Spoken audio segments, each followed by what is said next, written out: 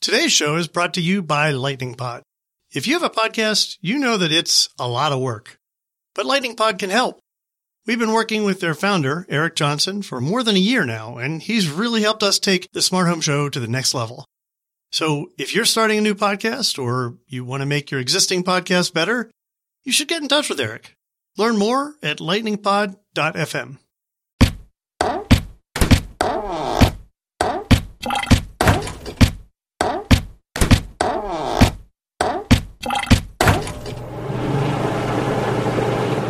Hey everyone, this is Mike Wolf. Welcome to the Smart Home Show. Today's guest is Richard Gunther, who's the host of the Home On podcast from the Digital Media Zone. Also, you can find it at technology.fm. As you'll learn from this conversation, we actually did this podcast before last week, but I had problems with my audio. Really more just kind of user error than anything. And so Richard and I decided to recreate this podcast, or at least re-record it, and freshen up the topics. And so that lost episode will never be heard, thankfully for you guys and for myself. As always, if you want to listen to more smart home shows, you know where to go. Go to technology.fm.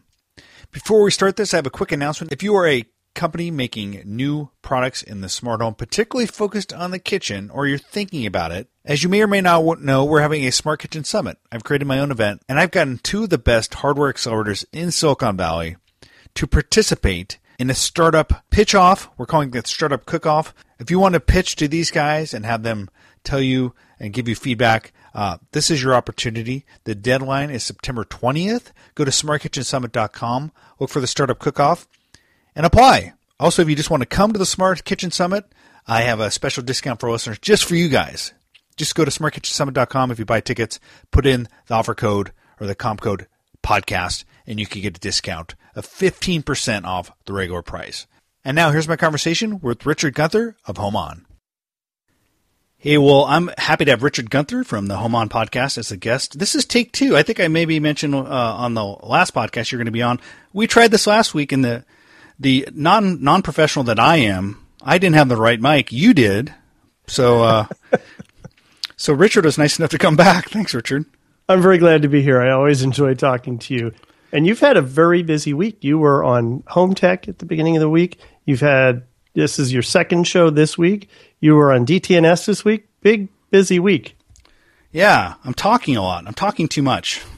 People are going to get sick of me. So, well, we wanted to have a podcast. I think the genesis of the whole reason for you coming on is we thought, well, let's have a conversation about HomeKit and debate whether or not it's a mess, whether or not this is part of Apple's master plan to roll this out slowly and surely and safely.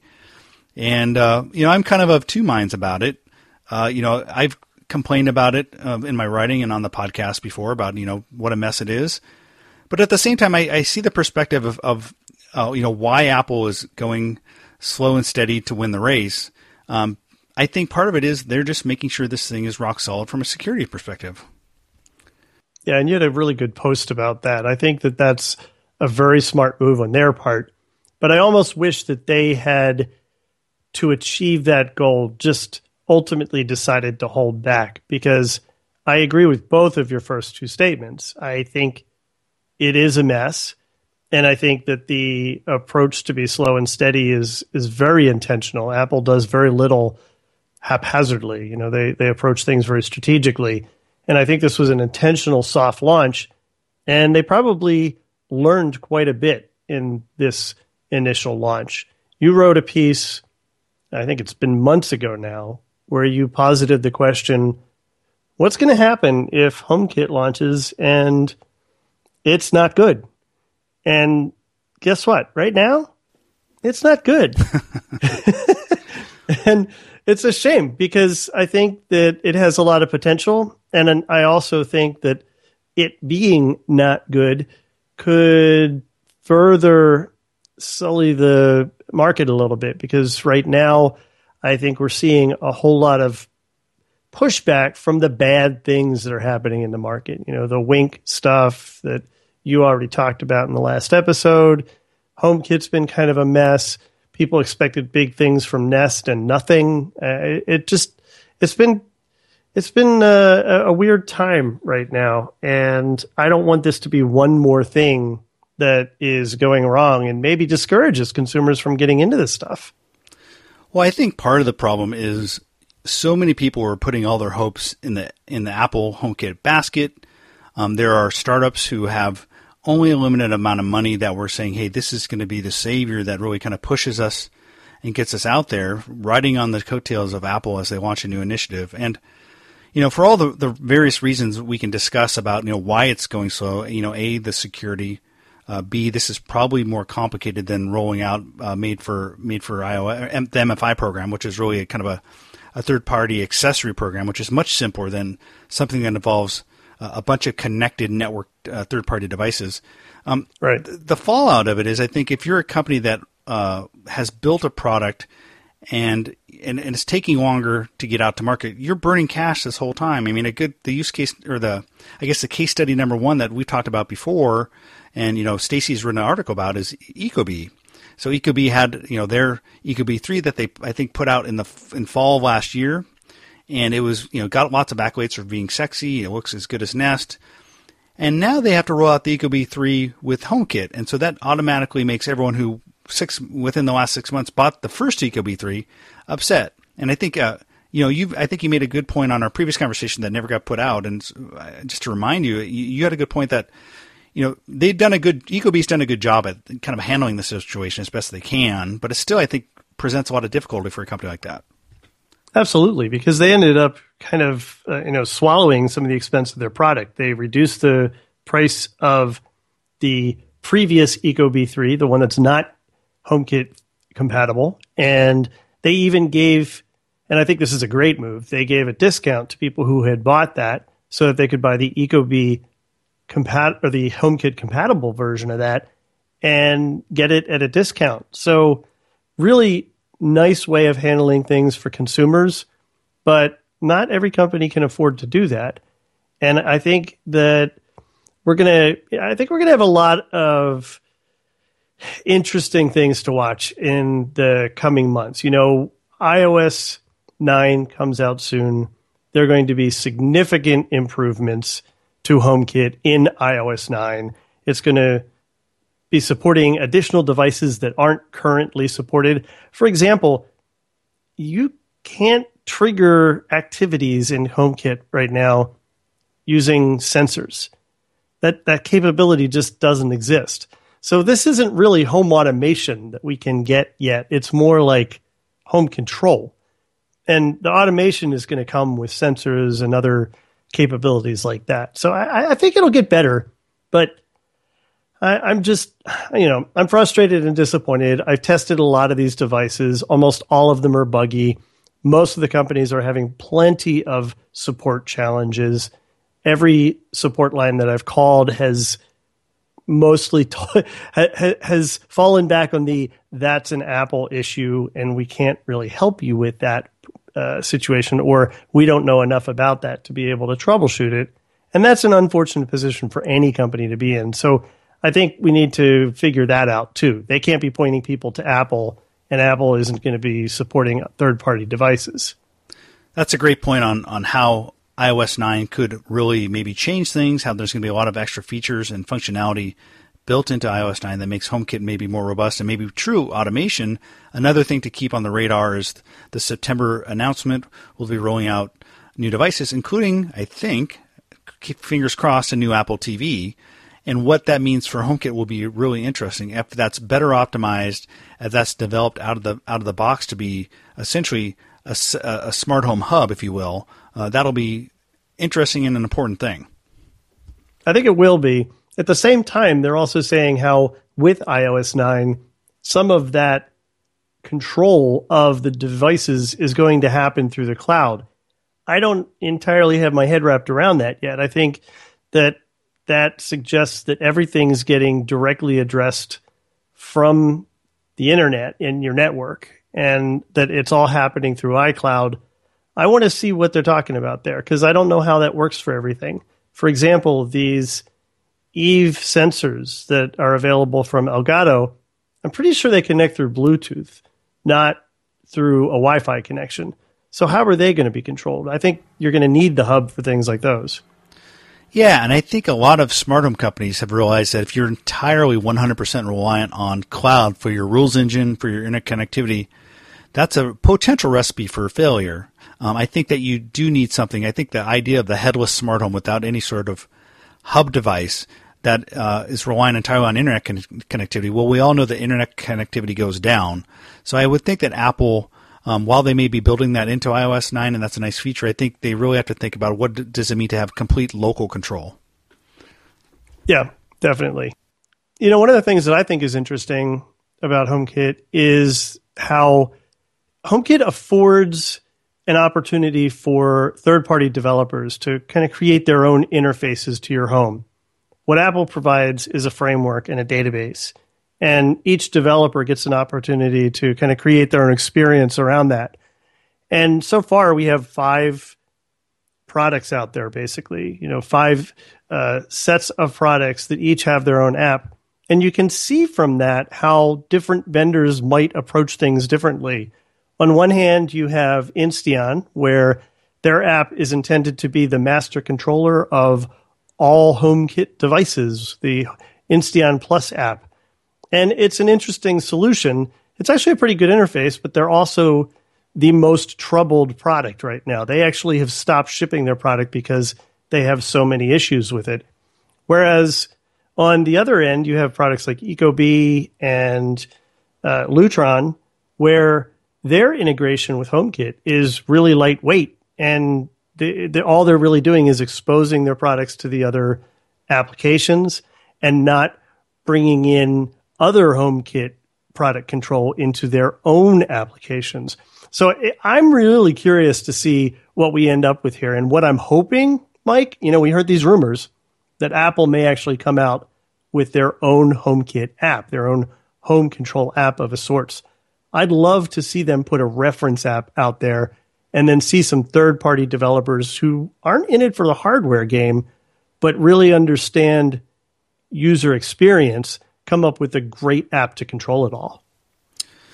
Yeah, I think one of the exciting parts for me about HomeKit was the idea of possibly Apple creating a home app itself, but also people who aren't creating hardware, just creating like a home automation super app, if you will. Because by and large, every app today is written for a specific piece of hardware. There are a few apps out there that are, you can find in the App Store or Google Play that are home automation apps that are supposedly connecting into a bunch of third-party devices. But I think there's a real opportunity here for app developers to create that super app that connects all the different devices writing on top of HomeKit. Absolutely. One more thing I think is interesting is I've had a conversation with a few startups thinking about HomeKit that they haven't integrated yet. And one of the ideas that I've heard some of these guys is, possibly doing this through USB. So you look at Ecobee, for example. They had to go and integrate hardware, and they basically almost made obsolete their earlier Ecobee 3. What if you just had an upgradable piece of equipment out there that you can upgrade in the field through an add-on? I'm wondering if Apple would allow a company to basically add functionality through either a USB add-on device or something like that. That'd be really interesting. I have a feeling that they might not, but I think that would be an interesting approach for potential startups.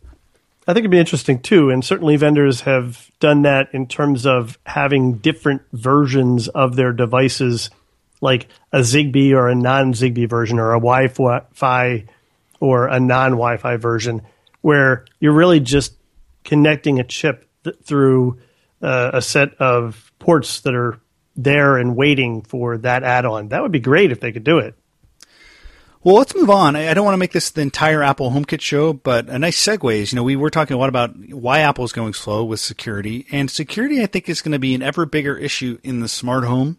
And as you may or may not know, last week in Vegas, they had the Black Hat Conference, where every year hackers get together and show off their latest hacks and write papers and demo them. And one of them was around one of the papers was about a guy who'd found a way to hack and get into Zigbee. And so there was another one where a guy had actually hacked Wi-Fi, a Wi-Fi rifle. I don't know why you'd have a rifle with Wi-Fi, but that just seems like a very bad idea. That just a network-connected rifle. It just sounds like a terrible idea. And there was another one. Did anyone not see Terminator? Yeah, exactly. Let's not connect these weapons, please. Let's fuse it with the latest AI and see what happens. But Yeah, I think security is going to become more and more important. So Apple's thinking forward on that, and I think the IoT and smart home in particular is becoming an ever bigger potential target for hackers. Yeah, I think that's an interesting point. I wanted to read the Zigbee paper because, as I understand it, their main argument is that most vendors who are implementing Zigbee as part of the secure key are just using a generic default value. It's kind of similar to how most Bluetooth products that you buy, you read the manual and it tells you enter secret code 0000. And we all know that that's crap. There's no security there. Yeah, I mean, it is, I think, in part a lazy implementation issue where folks are using the default security key. But like you said, a lot of companies cut corners in order to get to market quickly, and I think that happens. So I think, I think you bring up a great example. We've all had the router where it's the default admin password, and folks don't change that. You probably shouldn't do that nowadays because people just know those things are out there. I think this is something that companies are going to have to think long and hard about. I think that if you're like a Comcast with your Xfinity Home, or these other guys are probably thinking that way because I think by default they are conservative companies. But I think that some of these startups maybe aren't thinking in terms of making sure that extra step is taken to make things are secure. Yeah, and that's a really critical part, especially when a part of many of these smart homes is home security. You don't want your home security system to be hackable. And I think that's something that needs to be taken very seriously. Now, at the same time, I might just remind people that a whole lot of noise and panic and maybe even FUD can also come out of these types of conferences because the press will glom onto this stuff and perhaps blow it out of proportion. Just perhaps blow it out of proportion. And I think we have to be realistic about what is and isn't a threat that we need to worry about. I just had an episode where I spoke with someone about smart locks, and I know we're going to talk a little bit more about that later. And he has the whole perspective, and I think I subscribe to this, that locks keep honest people out. And so is it really all that terrible that there's some crazy obscure hack that you need to be within a certain distance and some brilliant hacker to be able to execute? Or should we be focusing on more holistic security concerns like, I don't know, maybe good password enforcement or secondary authentication methods for accessing your smart home stuff? Yeah, I've always maintained that if you're going to have someone break into your house, the likelihood of them hacking your smart lock is much lower than them actually breaking a window or going through the back door that is unlocked. Right. So I don't know if I've mentioned this before on the podcast, but I remember I was a very early adopter of HomePlug. I think it was probably 2004, 2003, 2004, I started using HomePlug. And for those of you who don't know, it's networking over power line. I'm still a big proponent of it. I use it in my house today because I think it's better than Wi-Fi for propagating signals. But the first HomeKit gear I got, or first HomePlug gear I got was Netgear's. And Netgear has long remedied this situation, but I put it on the network and I was able to see my neighbors. Someone else in my neighborhood surprisingly had a HomePlug network, and I was able to actually see his computer. And I was able to actually see his hard drive. I didn't actually, I was so curious. I go, wow, what is this other computer on my network neighborhood in Windows? Oh, it's someone else's. Oh, by the way, if I wanted to see his C drive, I can't. I didn't go exploring it, but that's just petrifying if you think about it. Right. I don't think anyone's that bad anymore, but that was an early implementation of a connected home networking technology. I think we can learn from that type of thing. For sure. Well, let's talk a little bit about smart locks, as we mentioned it earlier. One little piece of news that I think I was the only one to write about because not a lot of people write about Danalock, but they're an interesting company to me because they were one of the first Bluetooth connected smart locks out there. All the press seems to go to August, which is they're a great company, but they're based out of Silicon Valley, and a lot of people know them because of that.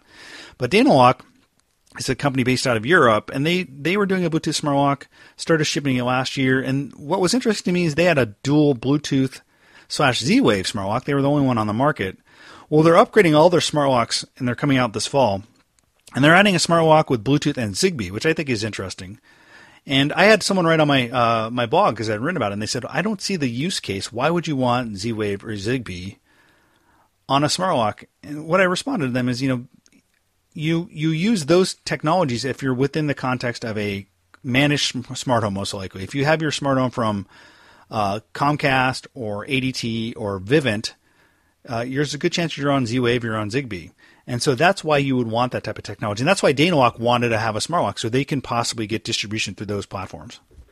Right. And I think, you have to think about what are the use cases there. The use cases are maybe if you unlock your doors, then you're going to set off a series of events like turn on a nearby light or something like that. Or maybe you just want the ability to check the status of that lock.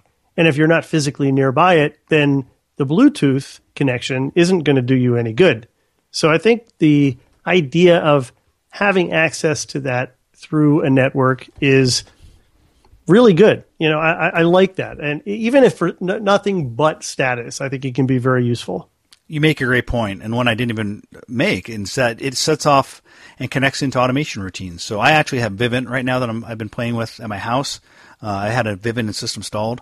I have a QuickSet Z-Wave lock, and I can set it up so when I unlock my Z-Wave lock, then that shuts off security. And if I wanted to set off routines like lighting going off, I could do that. So that makes a whole lot of sense, and that's another good use case for a networked connected Z-Wave or Zigbee lock. Yep. Let's talk a little bit about whether or not the DIY smart home bubble has burst. This is not necessarily a new theme. I think for the past month or so, there's been a wave of articles written, I think, partly because there's been some companies struggling, I think.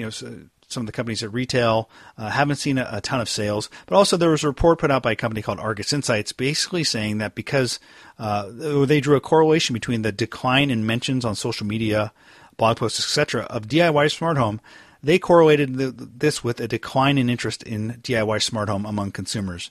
Now, I don't know if the methodology of correlating it with social media mentions is necessarily one I would put 100% confidence in, but I do think that there's certainly been what I would call possibly a decline in confidence in the market because I think there's been some struggles among some companies. Wink is a good example. Lowe's Iris is probably another good one of DIY smart home hub-centric platforms. I think where we've seen a lot of successes in the hero products like smart locks or lighting, single point devices. But I do think it's worth having this conversation. Are we kind of reaching a plateau or even a decline in interest in the DIY smart home for the time being as we kind of had this first wave of products? And will we maybe need some reinvigoration of the market, maybe something like a HomeKit? I think a couple things are happening. First of all, talking about how things are declining in a particular segment in the middle of the summer is kind of a red herring. I mean, as you approach summer, people are going to be perhaps spending less on stuff like that and spending more instead on vacations and the like. And we know there's been very little news, no big new product launches or announcements for the most part.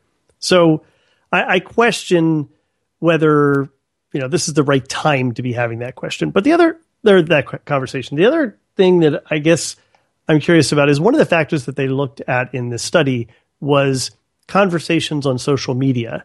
And what I couldn't glean from this as I was looking through it is this specific to home automation and smart home, like those types of buzzwords, or does this also cover IoT? Because I swear I can't look at my sidebar of Twitter posts on my screen at any point in time without seeing IoT there at some point. IoT has become what cloud was, I think, 4 or 5 years ago, where it was the dominant buzzword in tech.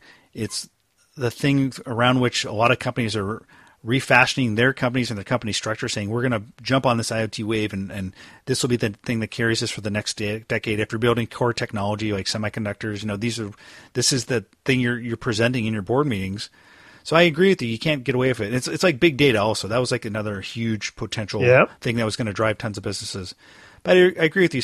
There's some level of seasonality, and you have to question, what were the buzzwords that they were using? What were the keywords that they were using to measure this? I know talking to some channels that certain categories continue to do well and are growing strong year over year. If you talk to companies like Amazon, there's no doubt that they're seeing growth in the category. But I do think that like hub-centric platforms have maybe had some trouble because I think we are still trying to convince the consumer, and maybe we're reaching a little bit of saturation among early adopters. Do you need this whole home system? Do you need this whole home with a hub and all these things connected? I still think that the average consumer needs to be convinced of that. Yeah, I think that's a really good point. And as you said, if people are buying point products and we start to see more of these ecosystems like HomeKit and works with Nest, where your point products are just designed to work with each other, that may be an easier sell. Well, this is a natural segue into the conversation of talking a little bit about smart home retail. And I'm going to remind you of a point you made last week in the conversation in the lost episode. It's the lost episode that no one will ever hear. It is, but before we get to that, I'm wondering, like, because I want to make that point. I want to talk about that, but I want to ask you, while we're speaking about retail, did you have a chance to read Julie's post about the smart homes presentation that Sears is doing? Because I know that you've written about this too. I don't think I read Julie's latest piece on that. Tell me a little bit about it. So she has a really good review of what the experience is like in the Sears store and how they're incredibly friendly and incredibly helpful. And it's so well organized and laid out, but nobody there really is personally committed or engaged with these products. Like the people that they have in the Sears store, and just as a reminder to your listeners, Sears put a prototype smart home store together in one of their stores just the same way that Target did. And I think it's also in the San Francisco area, if I'm remembering this correctly. But theirs is more experiential. Theirs is more like you're walking through different homes or different rooms in a home. And they have a ton of different products. And inherently, a lot of them are not designed to work with each other. So Julie talks about the confusion that this potentially creates, the fact that the people who are staffing this are wonderfully friendly and helpful, but they are not personally the kind of people that actually use these things. So they don't have personal experience, just what they've had in their extensive training. And despite all of Sears' best efforts, this probably is not the right way to approach this. And she kind of posits the question, what is the right way to approach this? Like, how would you address this? Because right now, the retail space is a mess. I mean, I go into my Best Buy and they have all of these stands up where you can see plastic non-working replicas of the different products that they sell, and then a couple interactive demos, but the shelves are almost empty. It's like they stopped bothering to actually put stuff on the shelves there. And I know that Staples originally came out with a really powerful prototype store model display that they worked on with Zonoff. And then when it hit stores, it was really watered down and not terribly exciting, a bunch of empty box displays. And so I think the general issue is that nobody seems to be doing this right. And I think this is where you were trying to get me to again. I was trying to figure out who could do this right. Like, who has the infrastructure right to pull this off? And this is a little bit of a weird mix of potential companies, but there have even been some rumors that this company might get into this area, and that's IKEA. I think IKEA is in the perfect position to create an experiential sales floor presentation that could really help people understand the use cases and see how these different devices could work in a kitchen or in a bedroom or in a living room or what have you. And I think that would be something interesting to watch. I agree. And I think it's more than rumors. I think that they actually have basically said that they are creating some form of smart home initiative. I know that they flew, I think it was maybe a Verge analyst or Verge writer out to show them the proof of concept or kind of the progress they're making on it. I think that they've also been talking, not to veer too far off, about what the future kitchen looks like in 10 years and creating some proof of concepts and some futuristic concepts around that. But to your point, they really do have the experience nailed. I mean, my wife was just there this week, and based on our earlier conversation in the Lost episode, I told her to keep an eye out for, do they have anything around smart home? Do they sell appliances? I haven't been IKEA for years, by the way, and I forgot if they sold appliances, and they do. And I could just see them creating really great experiences around some of these connected appliances and how they may interoperate and what they look like in the context of a real room. So, yeah, I mean, it's really a great experience walking around the IKEA. You have to make the lap. I don't know if every IKEA is like this, but it's like you're walking a mile lap around all these experiences, and there's no way to get out of it. So it's a maze. So you're forced to go through the experience, and so everyone walks through it. So if they have this great futuristic experience along the mile lap, I think that would get a lot of people interested, and they'd be able to see everything within the context and get it. They'd maybe get the vision a little bit better. Yeah, I think that could be really cool. And they tend to be a step ahead in terms of technology and trends as well. They just announced this past week, in fact, that by September, all lighting from IKEA will be LED based. Period. Nothing else. That's great. That's pretty cool. Getting back to your piece on Julie's, and I'll go and read it, and we'll put it in the show notes. I mean, you have to feel a little bit bad if you're a guy working at the Sears Experience Store, and Julie Jacobson walks up and starts asking you the tough questions about Zigbee and Z-Wave. I feel a little bit bad for that person, don't you? Well, I kind of do. I mean, I liken it to when I go into Best Buy, and it's pretty much assured that you go into Best Buy and you're going to know more about most of the products you're looking at than the people who work there. That's a sad truth. It sounds like, at least from a training and preparation perspective, that Sears is doing the right thing. But, it's not like walking into the Apple store, for example, where if you go to the Apple store, and this was one of my comments on her post, was that you go to an Apple store, the people that work there live and breathe Apple.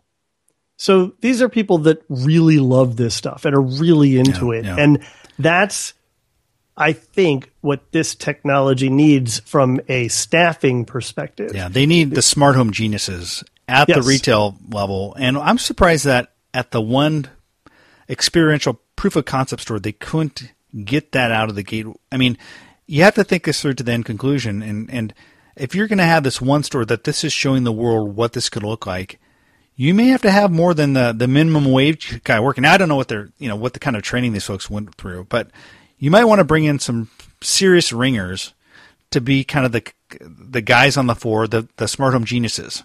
And it doesn't sound like they did that, at least initially. Yeah, I'm kind of surprised by that. So, you were talking earlier, I think, that Lowe's has a new product coming out. That's another thing that Julie had written about.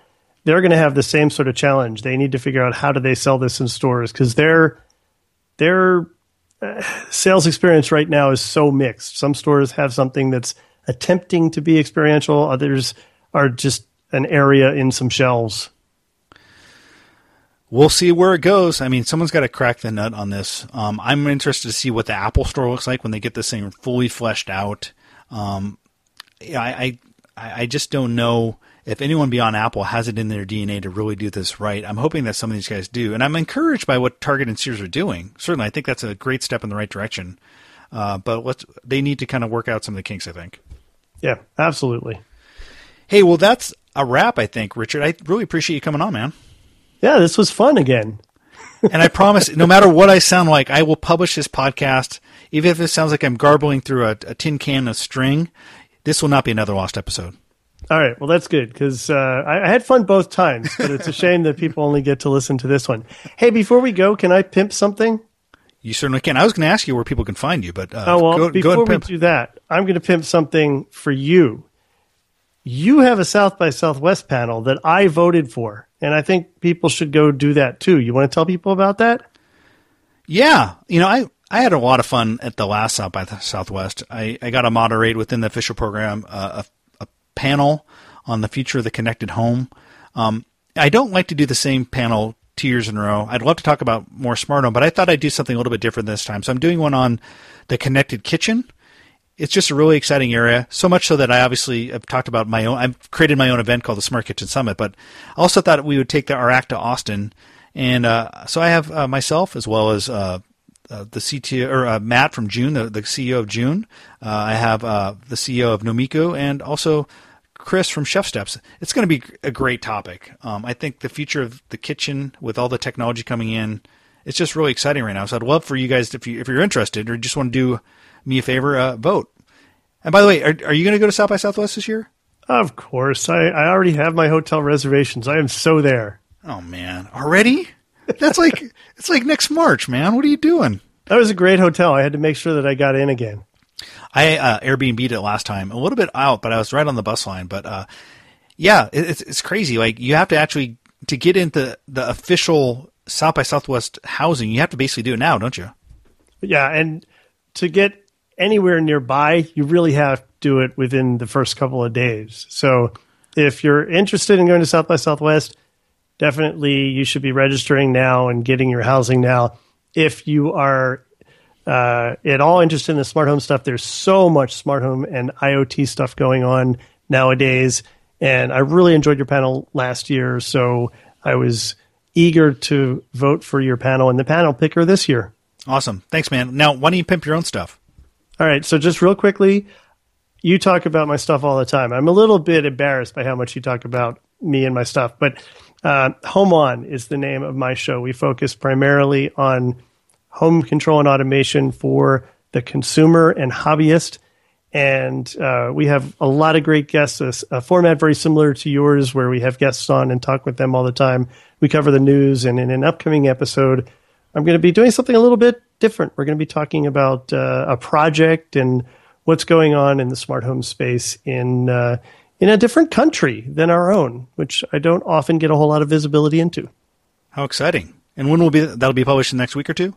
That'll be published in about 2 weeks. Yeah, we have an every other week schedule for Home On. So check that out at thedigitalmediazone.com or just search for home automation in iTunes. Awesome.